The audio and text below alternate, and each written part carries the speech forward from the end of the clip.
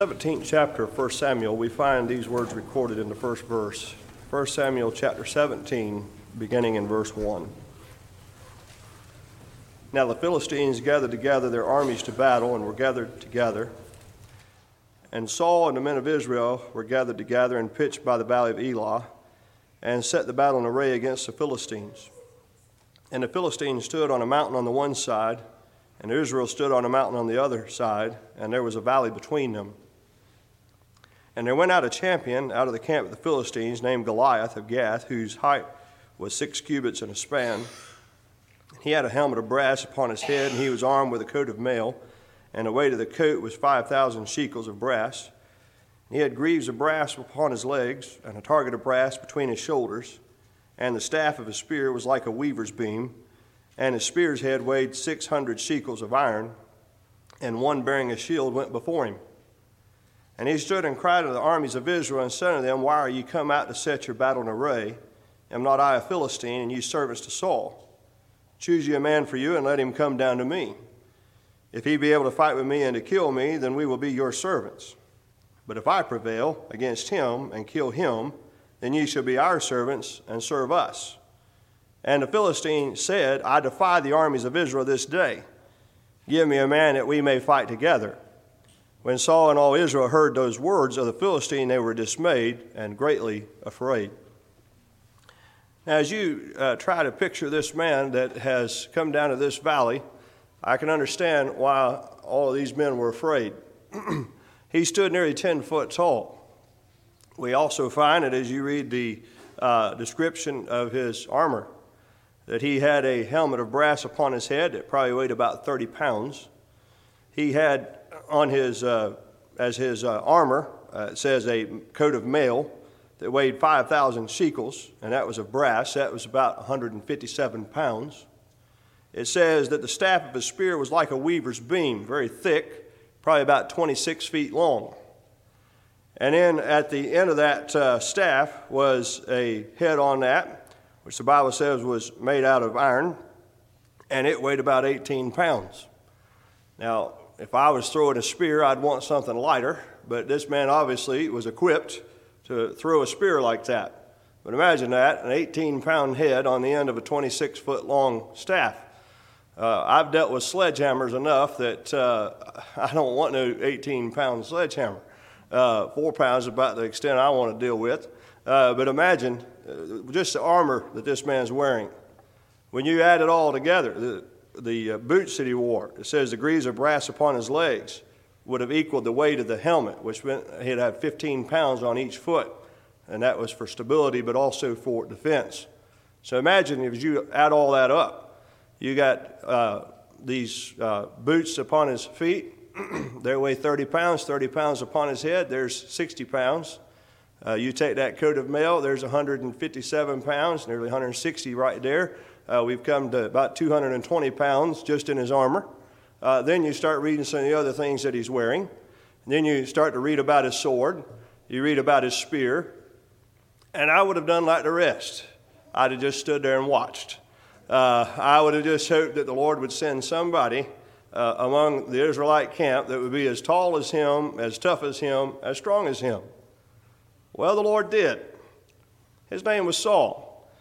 As we read in 1 Samuel chapter 9, verse 2, one of the reasons that Saul was chosen is because this man was head and shoulders above anybody else in the land of Israel. And they chose him for that reason. They didn't choose him because, he had a good heart, which he did. But he looked like a champion, the kind of person you'd want when you think of a physical appearance for your king. And so that's who they picked out. But yet now we find the Lord has departed from Saul. By the time we come to 1 Samuel 17, we find that Saul has twice offended God, so God has now removed the kingdom from him. In the chapter before, we find that David is anointed king in a private ceremony between his father and also Samuel. And so God has departed from Saul. We find that Saul has an evil spirit that comes and afflicts him. David will come and play music for Saul, and that will soothe that evil spirit, and for a little while he could be calmed down. So obviously the Lord's no longer with him. Now, Saul at one time in his service to God was a very brave individual. I find in 1 Samuel 14, verse 52, it says, there was sore war against the Philistine all the days of Saul. And when Saul saw any strong man or any valiant man, he took him unto him. So in days past, Saul was not afraid of valiant, strong men. When the Lord was with Saul and he felt the presence of God, Saul would choose out the most valiant in the enemy's army, and Saul would basically say, that one's mine. He belongs to me. He wouldn't pass that off to somebody else in Israel. He would go out there and defend Israel himself and take on the champions of the armies that he would face. So it's not a case where in the past he had been a coward. In the past, we find that Saul had been very courageous. Saul had been a man of war, a man that was efficient in battle, a man that understood how to defend himself and to go on the offense. Again, he was a valiant man, and he would say he would take that one to himself when he would see other valiant, strong men in the enemy's army. So here, though, they come to the time when there's an enemy that now Saul is not willing to face. Now they have an enemy that the Bible says is the champion of the Philistines. That word champion there means a go-between. And so here you have Goliath. He's the go-between between the Philistines and the Israelites. He's their representative. He even makes that clear. What's he say? He says, send one of yours. If they slay me, we'll serve you. If I slay him, you'll serve us. So all this battle that's set in array depends on the battle between two individuals, Goliath and whoever will come out and fight Goliath. And whoever wins, they win the victory over the entire nation of the representative that they defeat. So there's a lot on the line, is there not? I mean, all of a sudden the Philistines will either be slaves or the Israelites will be slaves. And so there's a whole lot riding upon this one battle.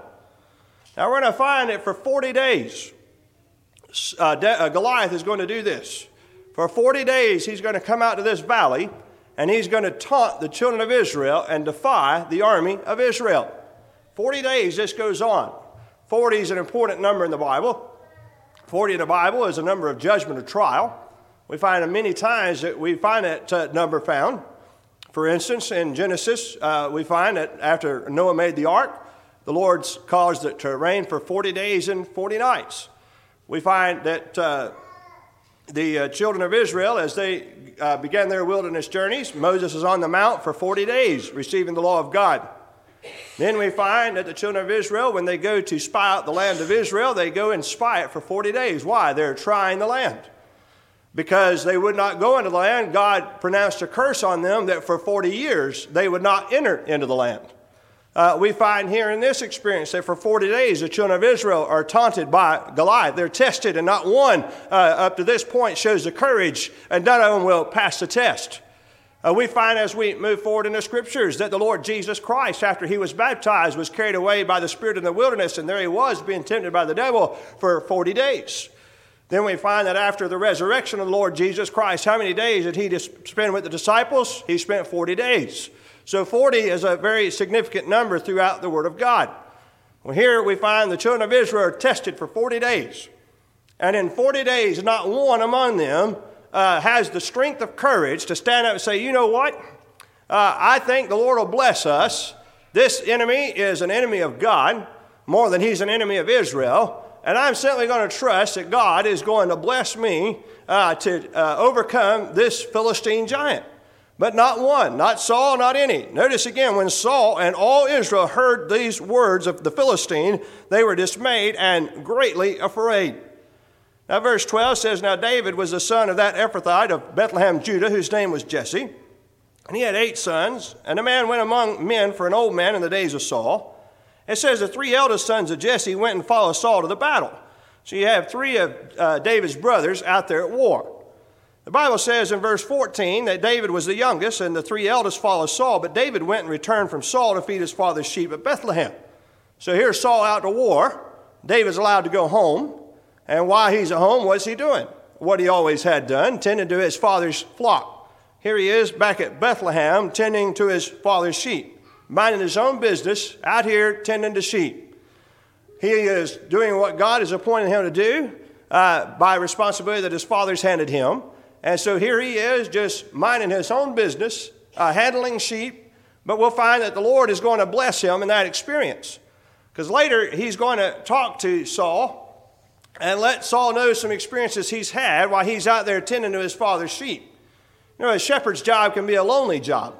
So here is David out here all by himself, day and night. A lot of time just spent alone between him and the animals there that he is watching over. We'll find that he would, of course, have a rod and a staff. He would talk about that in the 23rd Psalm. But also, here he is, a young boy at this time, young teenager, probably around 17, 18 years of age. And here he is, an individual who is very handy with a slingshot. Now, that was back before, of course, there were firearms. And so a slingshot could prove very handy as you're defending your father's sheep. And so in those lonely hours of very little to do except for watching over sheep, I'm sure that David spent a lot of time perfecting his skills of shooting rocks through that slingshot. And so he was very avid with that thing, very avid. Basically had become a soldier, if you will, in that type of warfare. One time we find that a lion comes out and takes one of his father's sheep. What does David do? Does he say, well, that was a goner, I can't help that? No. The Bible says he went out and took that lion by the beard and smote him and slew him and got that sheep and brought it back. Another occasion, a bear came. Now, if I was a shepherd and a bear or a lion took a sheep, I'd just count my losses and say, well, I can't help that. That's just beyond my control. Not David. David felt a concern for every one that was entrusted to his care. He saw those as belonging to his father, and since they belonged to his father and he was a steward over what his father had entrusted his care, he would go out and battle whatever foe attacked any of his father's household. And that's exactly the way the Lord Jesus Christ saw his sheep, that he would fight any foe, face any giant, deal with any issue, face any problem, go against any devil or demon of hell. Why? Because the Father entrusted to him the sheep of his Father's care. And so the Lord Jesus Christ, as a faithful steward to his Father, would not see one sheep lost. In the parable of the lost sheep in Luke chapter 15, remember, he left 99, and he went to the thorns and the thistles of this world and sought out the one and brought the one back, and there was great rejoicing over that one sheep that was lost but then was found. So here is David as a shepherd, but in these lonely hours, he's preparing himself for a battle he could not envision. But not only is he there, I'm sure, spending time throwing stones with that sling, I'm sure he's also spending a lot of time with the Lord. You can read his writings, and you can see that this was a man that even from his youth was a man that was in tune with the Spirit of God.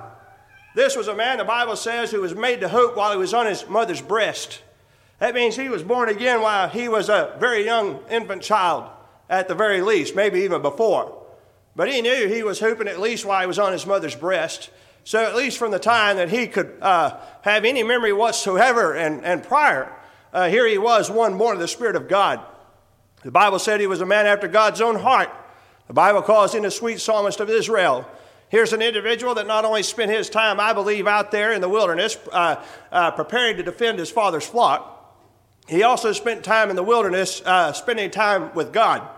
He spent a lot of time with the Lord out there in the lonely hours. With no one to talk to but sheep, he recognized he had a Father in heaven that he could talk to. And I believe he spent a lot of time talking to the Lord, and the evidence of that is here in a few moments, he's going to recognize there's a cause to fight for. There's an army of God that ought to be defended. He recognizes some spiritual principles that even King Saul and none that are there in that battle can see. They all see a carnal battle. David sees a spiritual battle. They all see the implements of warfare that Goliath has. David is able to see the implements of warfare that God has.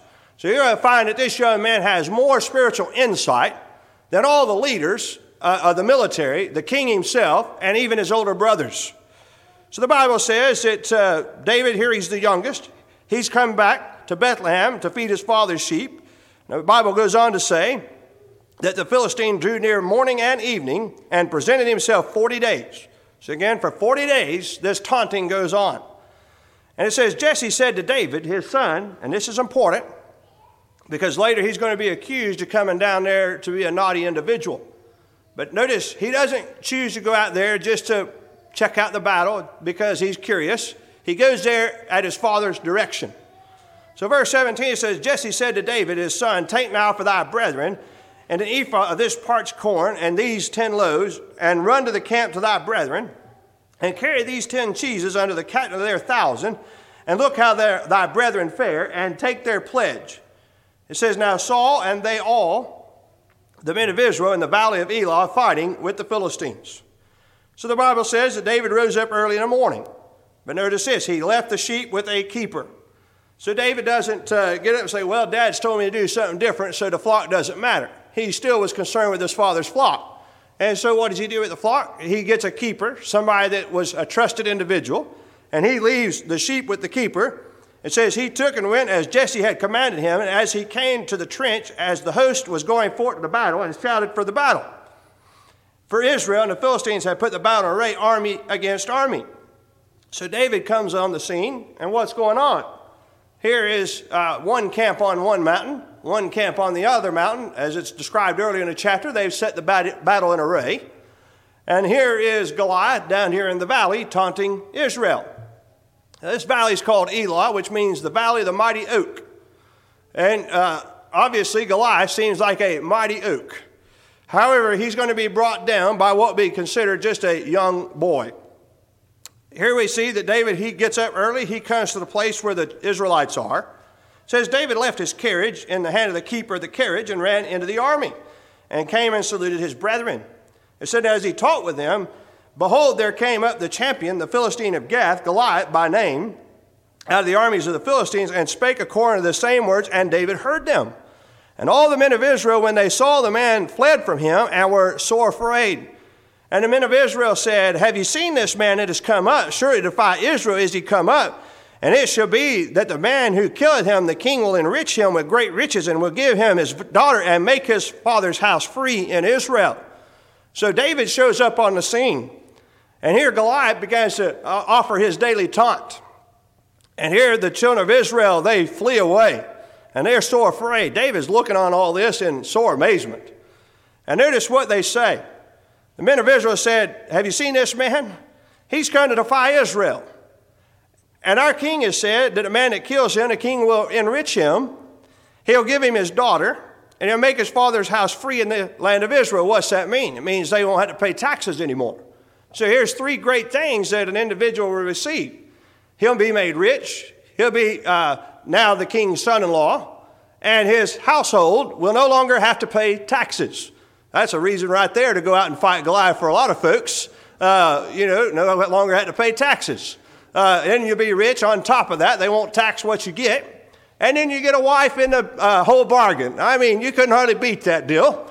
I'm sure she was a beautiful woman. But anyway, that's not why David, though, is going to be motivated. That doesn't move David. That hasn't moved any in Israel.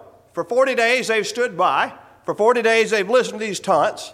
All the bribery that Saul could offer could not move one to go out and fight against Goliath.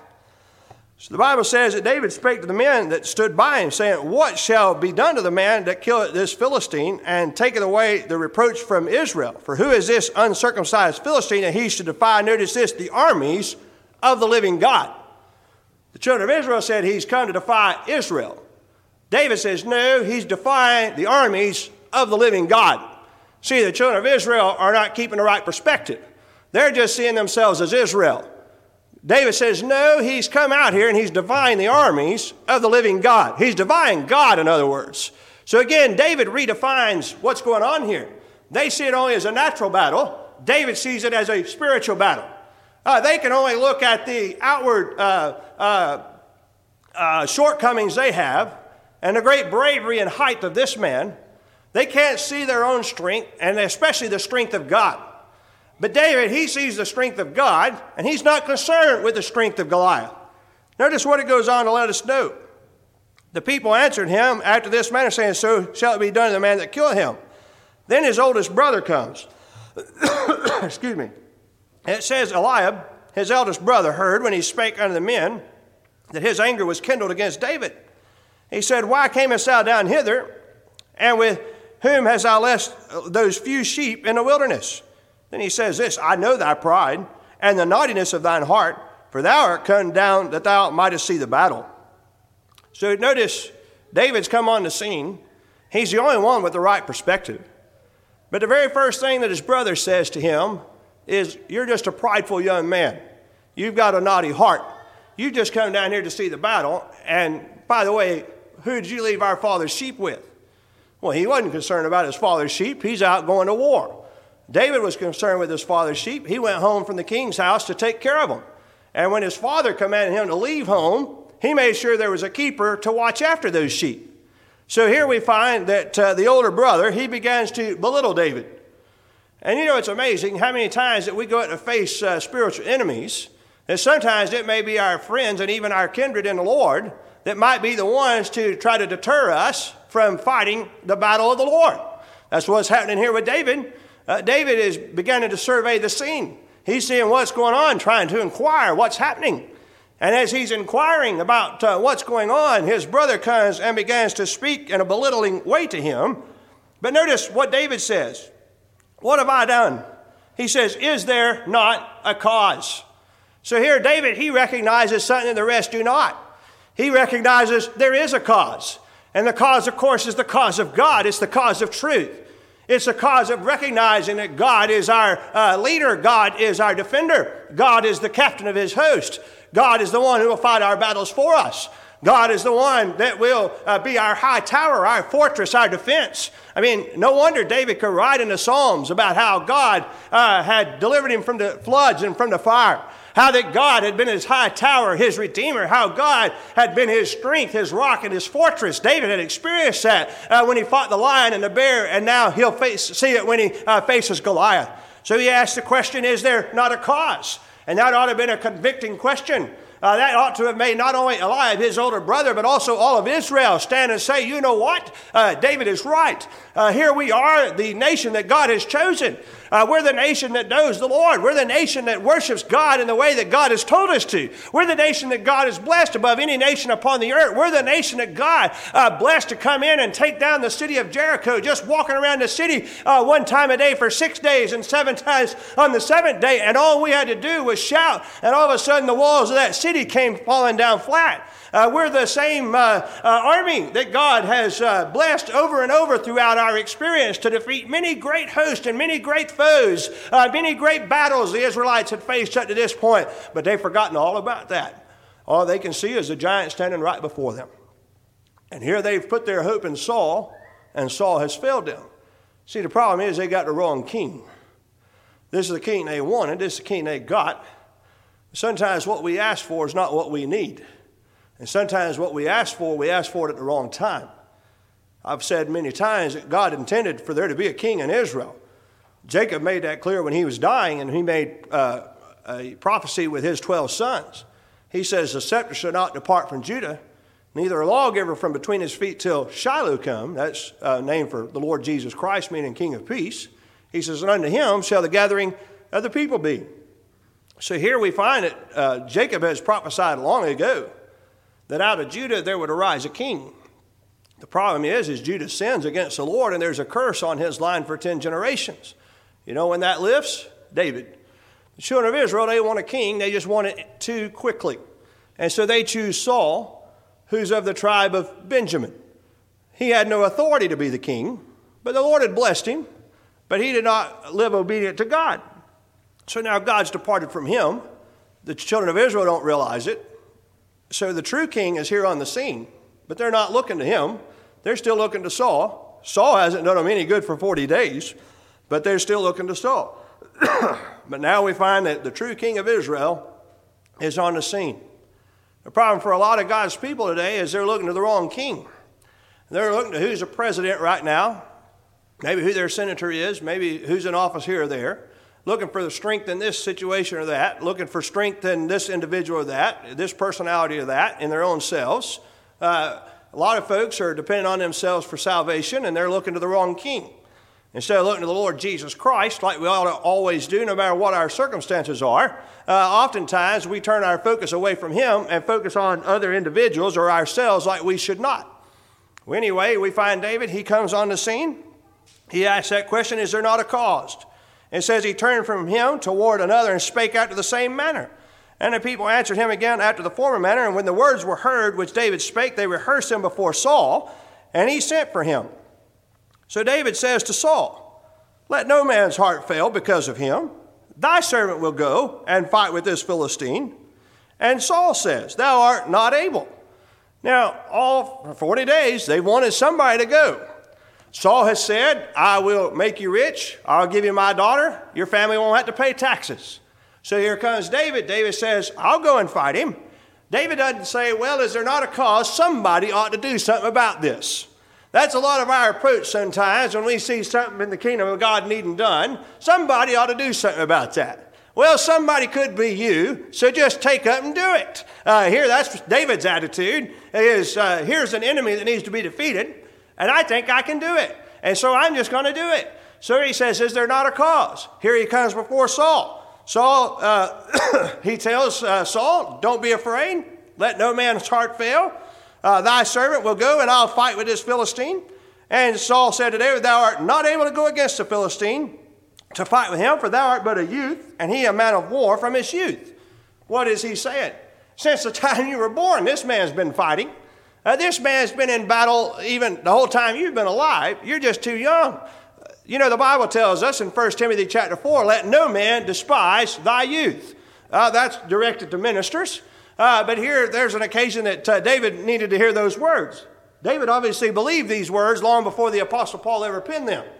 He doesn't grow discouraged by the words of his brother. He doesn't grow discouraged by the words of King Saul. Notice what he says. David said to Saul, thy servant kept his father's sheep, and there came a lion and a bear and took a lamb out of the flock. And I went after him and smote him and delivered him out of his mouth. And when he arose against me, I caught him by the beard and smote him and slew him. The servant slew both the lion and the bear, and this uncircumcised Philistine shall be as one of them, seeing he had defied the armies of the living God. So once again, we find that David, he puts this battle in the right perspective. The children of Israel, all they see it is a battle between Israel and the Philistines. David sees it as a battle between spiritual good and spiritual wickedness. He sees it as a battle between the Lord and against the enemies of the Lord. He's got the right eyesight regarding this whole battle. He's keeping things in the right perspective. He understands that the weapons of his warfare were not carnal, but they were mighty through God to the pulling down of strongholds. He recognized that God would deliver that Philistine into his hand. He recognized he was nothing but an uncircumcised Philistine. He was nothing to be afraid of, that with God on his side and on the side of the Israelites, God would give that enemy into his hand. So the Bible goes on to say, he says, David said, moreover, the Lord that delivered me out of the paw of the lion, out of the paw of the bear, he will deliver me out of the hand of this Philistine. And Saul said unto David, go, and the Lord be with thee. Now, I tell you what, of all the things in 1 Samuel 17 that's probably astounding, is probably when Saul just said that, go. I mean, imagine, you just pinned the future of all Israel on a young man. Now, we already know that Saul doesn't have his right mind, so no telling what he's thinking. But maybe in this moment, the Spirit of God is upon him, because we know that when David had been in his presence before, his mind was calmed. David had already said, let no man's heart fail them for fear. He said, thy servant will go and fight with this Philistine. So he tells, again, King Saul, all that God had done in his past. He says, the same God that delivered me out of the paw of the lion, the paw of the bear, will deliver me out of the hand of this Philistine. So again, Saul says to David, go, and the Lord be with thee. So Saul armed David with his armor, and the Bible tells us he put all that stuff on. But as he put all that on, it was too big for him. It didn't fit right. He couldn't move. Just imagine putting on armor that you hadn't tried before, that didn't fit you correctly. And here you are, a young shepherd that's used to just being out there with the freedom of movement. David's not worried about having a coat of brass. He's not worried about having a helmet. He doesn't need a sword. He's not wanting all those things. He doesn't need the sheaves upon his legs. All those things would just slow him down and hinder him. I think David recognized what the Apostle Paul taught in Ephesians chapter 6, that he had a better armor. He had the helmet of salvation. He had the breastplate of righteousness. He had his loins girded about with truth. He had his feet shod with the preparation of the gospel of peace. He had the shield of faith. He had the sword of the Spirit. And above all that, he was a man of prayer. And so he doesn't need all this armor of Saul. It didn't do Saul any good, did it? I mean, for 40 days, Saul wasn't willing to go out and fight with it. So David says, we'll find that he is saved, and he said, I will not go. I have not proved it. David said, I cannot go with these, and David put them off. Verse 40, it says, he took his staff in his hand. He chose him 5 smooth stones out of the brook, put them in the shepherd's bag, which he had, even in a scrip and a sling within his hand, and he drew near to the Philistine. So here's what David does. David says, here's what I do know. I know how to take 5 smooth stones and put them in my shepherd's bag. I know how to take my sling, and I can go out there with those things, and I can slay this giant. So here we find David is going to use things he's used to, things he's used in the past. There's been times I've gone hunting. Brother West could tell you about this. Used a gun I hadn't proved before. And I've learned the hard way many times, don't go out hunting with something you haven't proved already. There are other weapons that I have for defense at home. I have proved them, I promise you. They've been used many times. They've been well proved. I haven't hunted in many, many years until last year, and so I hadn't proved some firearms for that. But David, he's proved these. He's tested them. He knows they work. And so notice again, David puts off all that Saul gave him. He took his staff in his hand. He chose him 5 smooth stones. A lot of people want to know why 5. I don't know why 5. Maybe that's what fit in a bag. Some say, well, that was one for each of the doctrines of grace. That's ridiculous. Some say, well, he had 4 brothers. That's true, but I don't think David knew that. Well, it could have been just simply this. Maybe he was going to miss with the first one, so he wanted some backup. I don't know. All I know is he picked up 5. Hey, that's what fit in his hand when he went to pick them up. But notice what he does. He picks out 5 smooth stones. Why smooth stones? Well, they're aerodynamic. He could send them out of that sling, and they would go where he would direct them. He didn't want some angular pointed rock that would not fly in the air like he would want it. So he picks out 5 smooth stones out of the brook, put them in a shepherd's bag, which he had even a scrip, and his sling was in his hand, and he drew near to the Philistine. It says, verse 41, that the Philistine came on and drew near to David. And the man that bare the shield went before him. Now think about this. Here's just young David, a lad. All he's got is a shepherd's staff, 5 smooth stones. He's got a scrip, which is the shepherd's bag, his sling. And here comes Goliath. He's got this helmet that weighs 30 pounds. He's got this staff that weighs, just the head of it weighs 18 pounds, 26 foot long. Sheaves on his legs, 15 pounds apiece, a coat of mail that weighs 157 pounds. And then his shield is so big that he's got a guy out in front of him holding the shield. As Brother Danny Wisner said a couple of weeks ago, here's Goliath cheating. Here he is going out there with all this armor on, and he's got somebody out in front of him. He said, I'm going to be the champion of representative, but he's got somebody standing between him. You know what? The odds are all in favor of Goliath, and they're all stacked against David. But it doesn't matter if the natural odds are stacked against you if the Lord's on your side. If the Lord's on your side, all the odds can be against you as far as it's naturally concerned. But that doesn't matter because God could set all those odds aside and overcome an enemy. So here you have David and Goliath coming out to meet each other. It says, when the Philistine looked about and saw David, he disdained him, for he was but a youth and ruddy and of a fair countenance. And the Philistine said unto David, am I a dog, that thou comest to me with staves? And the Philistine cursed David by his gods. And notice what it says. The Philistine went on to say, come to me, and I will give thy flesh unto the fowls of the air and to the beasts of the field. Then said David to the Philistine. Now think about it. David's already had to listen to the taunts of his brother, to the taunts of King Saul, and now he's listening to Goliath. Now, the taunts of Eliab, his brother, did not affect him. The taunts of Saul did not affect him, and from what I can tell, the taunts of Goliath have not either. He's not going to allow this uncircumcised Philistine to deter him from serving the Lord. So it says, David said to him, thou comest to me with a sword, and with a spear, and with a shield. But I come to thee in the name of the Lord of hosts, the God of the armies of Israel, whom thou hast defied. See, once again, David put the battle in the right terms.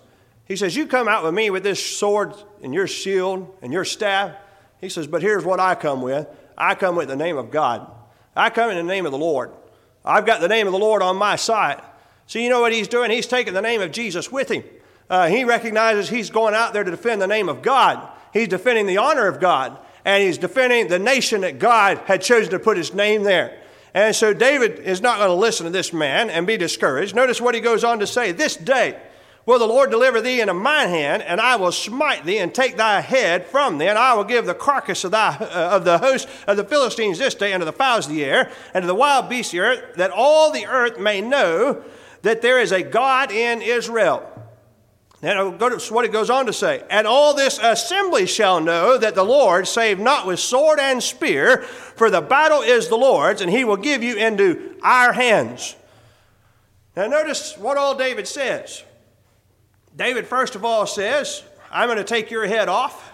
I'm going to give you to your carcass to the fowls of the air, to the beasts of the earth, that all the earth, everyone can know that there is a God in Israel, capital G. Now, the Philistine had cursed David by his gods, little g. But here we find that David says, let all the earth know there's a God in Israel. And then he says, and all this assembly shall know that the Lord. Who's he really talking to? He's really talking to the children of Israel back behind him. He's saying this assembly needs to know something. They haven't seen this. They haven't recognized this. They're not believing this. He says, this assembly shall know that the Lord saveth not with sword and spear, for the battle is the Lord's, and he will give you, not into my hands, he says, but into our hands.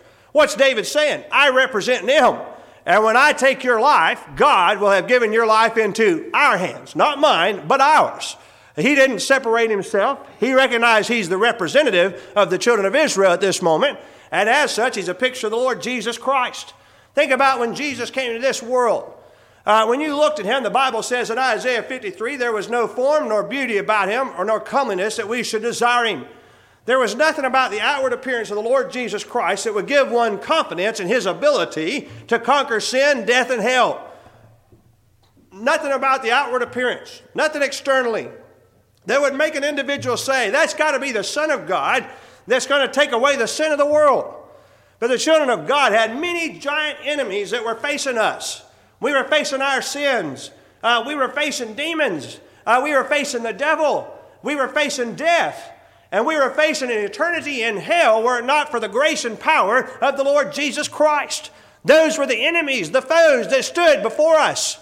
And there we were up on the top of a mountain. And over here we see a battle, or an enemy that was strong against us, that we knew that we could not defeat. And here they had a champion in between. His name is Satan, that we could not go up against. We needed a champion ourselves that would be our representative, that would go out and fight the battle. And while on the outward appearance the Lord Jesus Christ did not seem fit for the job, he was the only man that could do it.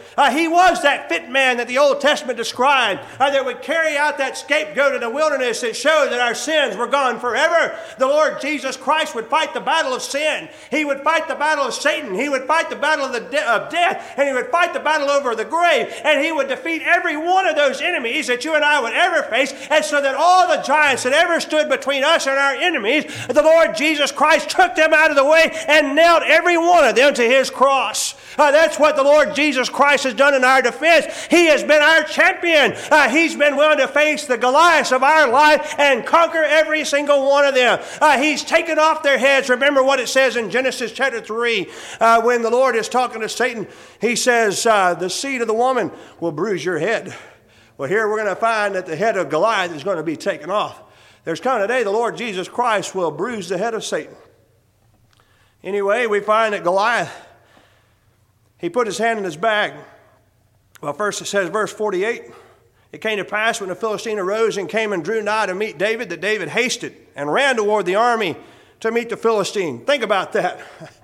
I mean, here's a young man that he's not a bit afraid. I don't see an ounce of fear. He doesn't just tepidly go up.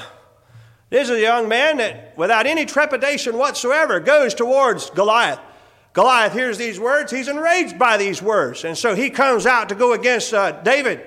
I suspect he thought that once he began marching towards David, that David would turn and flee. What do you think happened when he saw David start running? Here you have David. He doesn't turn and flee, but instead he runs towards him. So here it says David, he began to run toward the army to meet the Philistine. And David put his hand in the bag, and he took thence a stone. The Bible says, and he slang it, and he smote the Philistine in the forehead, that the stone sunk in his forehead, and he fell upon his face to the earth. So here David, he begins running. As he begins running, he just reaches down in that bag just as naturally as you could, puts that stone in the sling, and begins to wind up, and he lets it fly. And it didn't take a second of those stones. The first one did the job. I think David thought about this. You know what? Yeah, you may be almost 10 foot tall. All that means is you're a bigger target than I've ever had before. Yes, you may be a massive giant before me, but that just means you're a big target. It'll be hard for me to miss. That's what some folks need, just a big target. They can't hit a small one, but here's David. He's not afraid of the giant. That's just a bigger target that he cannot miss. And so he takes, as he's running that sling, he takes a stone out of that bag, just slips his hand down in it, puts it in, winds up, and lets it fly. And that stone hits the giant in the forehead, that it sinks into his forehead. And the Bible says it smote him. He fell upon his face to the earth. So David prevailed over the Philistine with a sling and with a stone. And he smote the Philistine and slew him, but there was no sword in the hand of David. Now you can imagine what all is being thought right now. You got the army of the Philistines up on one mountain, the army of Israel up on another mountain, and here you have David down in the valley, and the giant is laying down on the ground. Maybe the Philistines could see a rock fly, who knows? Maybe they think that he's just playing around for a moment. I'm sure if nothing else, they're just standing there in astonishment that their giant is laying on the earth. I kind of suspect at this moment they think, well, he's just taunting David to draw David in, and when David gets there, he's going to get up and put this youth where he belongs. But of course, he's already dead. The Bible says he's already been smote with the stone. However, there's no sword in the hand of David. David already said that he was going to take his head off. So what's David going to do? The Bible says that David ran and stood upon the Philistine, took his sword and drew it out of the sheath thereof, and slew him and cut off his head therewith. Notice this giant never did even draw his sword. I mean, he's got that long spear. I guess he was just going to use the spear, but he was so unprepared for battle, he still hadn't drawn his sword out. David has run so quickly that he's closed the gap wherein you would use a spear. Now it was time for hand-to-hand combat, that a sword should have been out. And this skilled, valiant man, remember what Saul said? He's been a valiant man from his youth. Well, he wasn't too experienced. He's caught off guard. When the time was to come, he should have had his sword out. It's still in his sheath. David has to draw it out while he's standing on top of it. And he draws it out, cuts off his head there. And when the Philistines saw their champion was dead, they fled. When they saw what's happened now, they're afraid. For 40 days, the children of Israel have been afraid. For 40 days, they have stood there and trembled. For 40 days, they've been taunted and teased. For 40 days, they've been made a laughingstock there among the Philistines. For 40 days, this has gone on. But in just a few moments of David arriving on the scene, we find that his father sends him out here, and within just a little time, what happens? David has the victory in control. You know what? God sent his son into this world.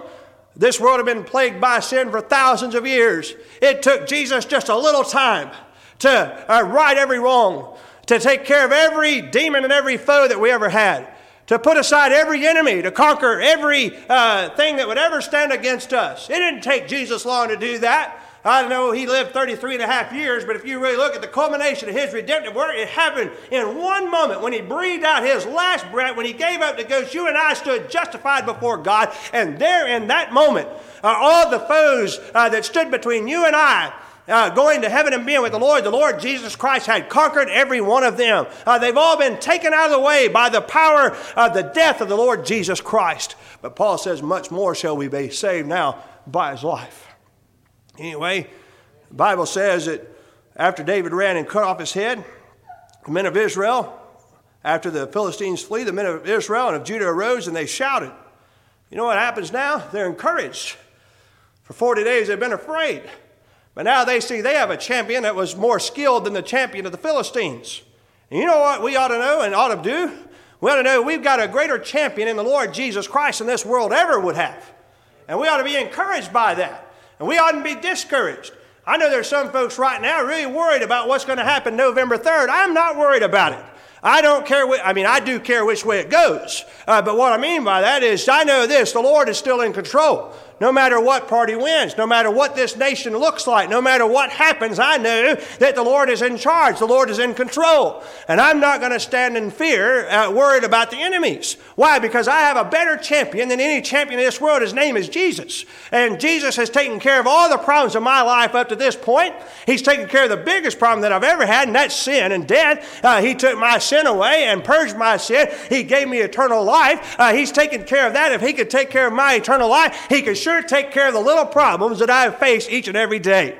There are giants that I face, and there's other small problems that I face, but the reality is this: Jesus can face every one of them and defeat every one of them. Remember, he says we are more than conquerors through him that loved us. So here we see King David. He's not on the throne yet, but he's showing a lot more of what a king ought to be than what Saul ever did. Here he's a man that, first of all, he can put the battle in the right perspective. He could see the battle's the Lord's. He could see that this man wasn't defying Israel. He was defying the armies of God. He could see this was a spiritual battle, not just a natural battle. He could see it was the Lord's battle and not just his. He could see that the Lord could deliver without all the weapons of war. The Lord could deliver with few instead of with great numbers. He saw things correctly because he had great courage and faith in the Lord. All that time as a shepherd out there with those sheep was time well spent. It was time where he honed his skills in prayer and his skills in battle. And so here this shepherd would be the defender of the children of Israel. A lot of people, they would rather have some great military captain or general to be the one to lead them. I'll take a shepherd any day. The Lord says, I am the good shepherd. The good shepherd giveth his life for the sheep. The Lord Jesus Christ was willing to give his life for us so that you and I would have life with him forever and ever.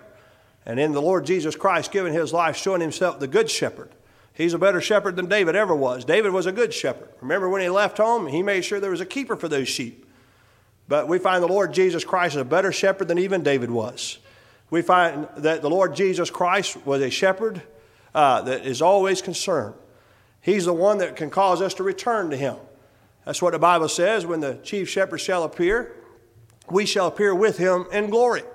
The Bible tells us we're to return to the shepherd and bishop of our souls.